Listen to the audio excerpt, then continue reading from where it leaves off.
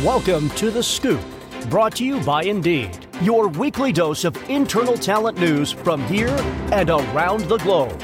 So grab your popcorn and open your mind as I hand you over to our anchors from Tarpod, Lauren Sharp and Craig Watson.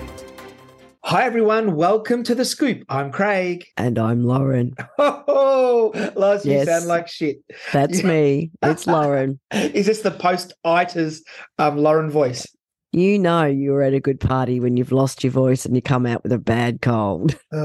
Hey, thanks to everyone who came, everyone who since then has put things on socials. It's all been a hugely positive event. What a night. What a night. Oh, my God. And clearly I'm still recovering. 6 days later, 7 days later, I'm still recovering. Yeah, you're in a world of pain. I am in a world of pain. But anyway, it was an amazing night. The IDAs, we broke some records with the amount of nominations we had. We really did. And I think the amount of booze that have ever gone through in one night in Dalton House was broken as well. I do know that I have got the biggest thank you to Smart Recruiters and to Rich Lewis-Jones and the team. They have done a fantastic job partnering with us on this. The guys over at TQ, People Scout, we've got the X-Ref They bloody well ran out of X-Ref-Teenies.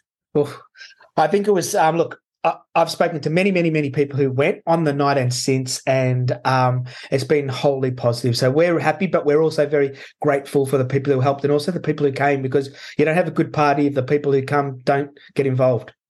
Oh, absolutely. And I am testament on how good that party was. Hold on. Yeah, anyway. So on the Friday, what time did you get out of bed? 4:30 in the afternoon. and I was on a flight in the bloody morning.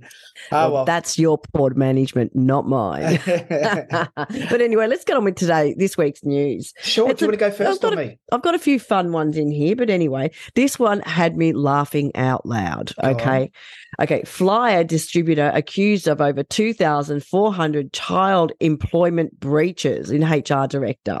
Ooh. A catalogue distribution firm, IVE Distribution, is facing more than 2,400 criminal charges after it allegedly breached Victoria's child employment laws by employing children under the age of 15 without permits. According to the watchdog's allegations, the distributor hired 400 kids under 15 to deliver catalogues and flyers to homes in Victoria between July and September 22. A small percentage of the walkers have been children under the age of 15 across the country. And IV obtained parental consent and does all appropriate checks. They actually have a permit from around about that time as well, saying they were all ready to go and ready to rumble. And the firm, they're now risking of getting fined up to $18,000 per offence. It just sounds like a bloody money grab to me. That's what happens when you're paying kids in bags of mixed lollies, though. But honestly, I went and read the whole article. They had the permits in place. They had the parents' permission, etc., etc. This is what you do as a kid. You deliver papers, you deliver catalogues in mailboxes. That's your part-time job to get some extra cash. And now the state government's going to be putting an end to this sort of shit because they want to fine companies and make more money. Cancel Good on you, Dan. Yeah, Good on you, Dan Andrews, you wanker. Ridiculous. The first one I've got is from overseas today. Recruiting Brain Food reports about a US logistics business called Flexport. And this is a direct quote from Twitter from Ryan Peterson, who is the founder and CEO of Flexport. Flexport is rescinding a bunch of signed offer letters for people who are starting as soon as Monday.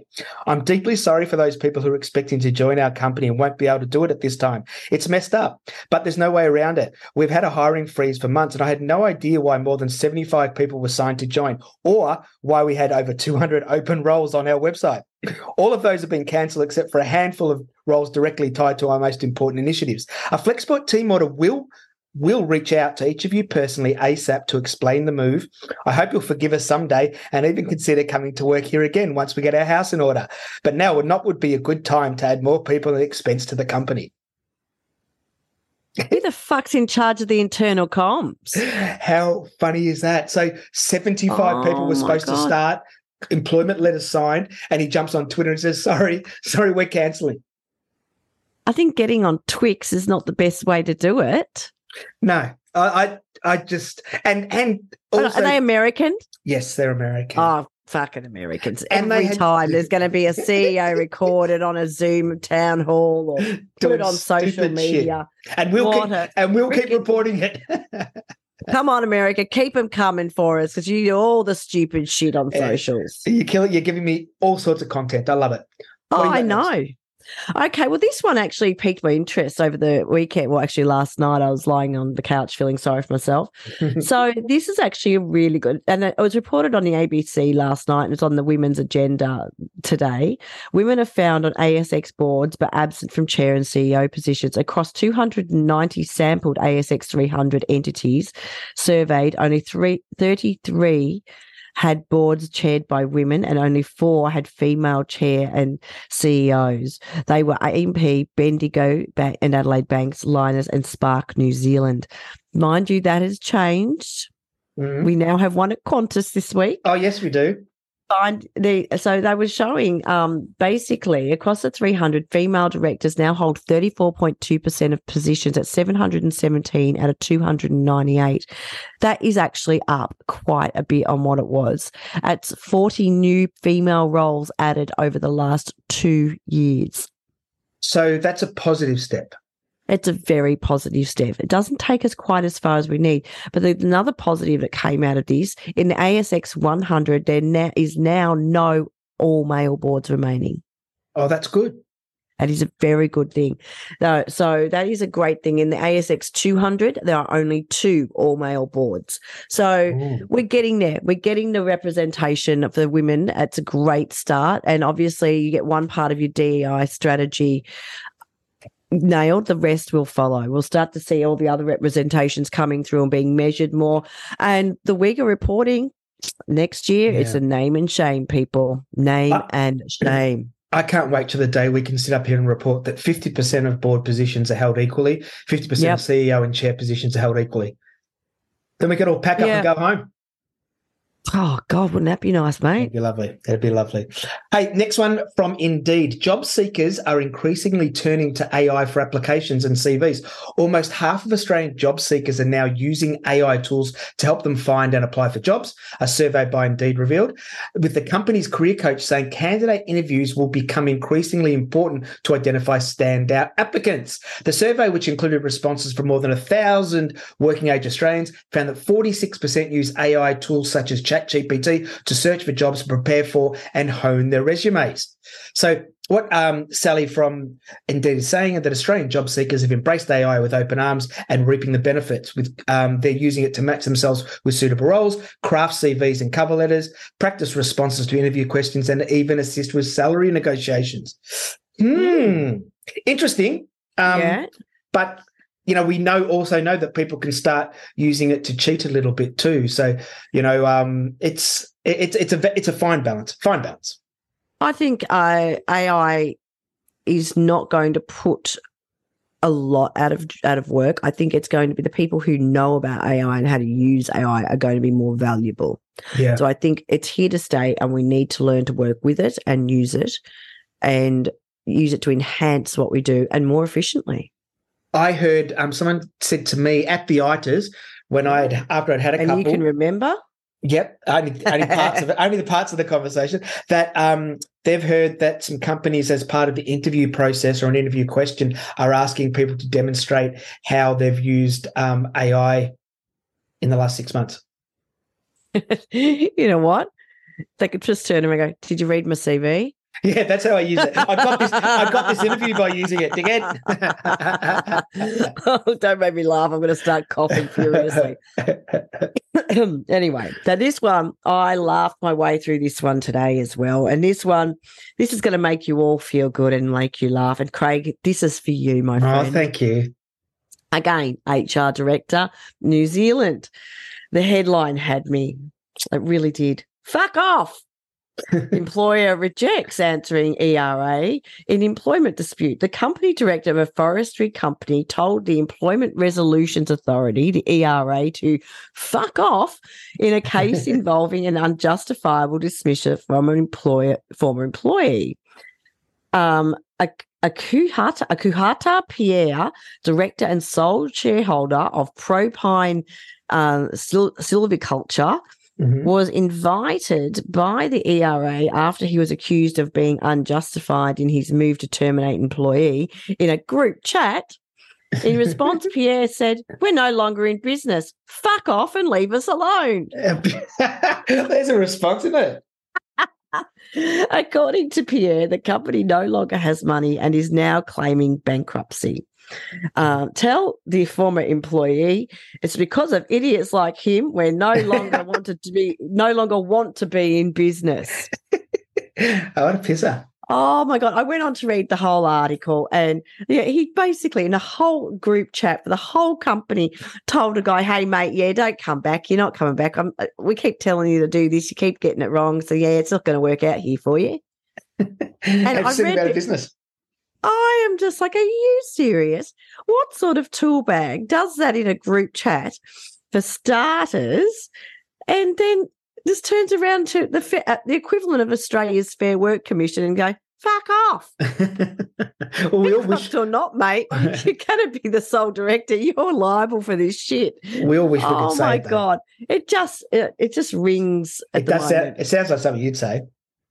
No, not like I would say fuck off. Yes. Not to Fair Work Australia say to me. I wouldn't say it in that context at all. Not a chance.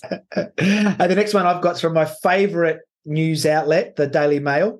Oh, God, quality news then. 4-day work week in Australia change inevitable after Oxfam, Unilever and Bunnings make the switch. So a top union has claimed it's only a matter of time before a 4-day work week is rolled out in Australia.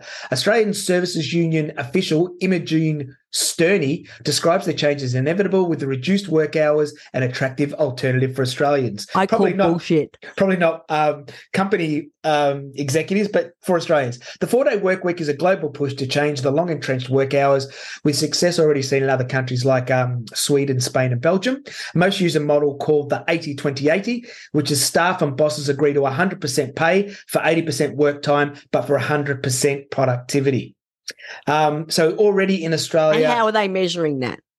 Well, I guess they just, after they change it, they'll find out whether you've done the same amount of work with one less day. And then they'll, I don't know, then they'll start realise that you're actually doing nothing for at least 1 or 2 days a week anyway. So make you redundant and then hire someone for 4 days a week and get them to do all the 5 days.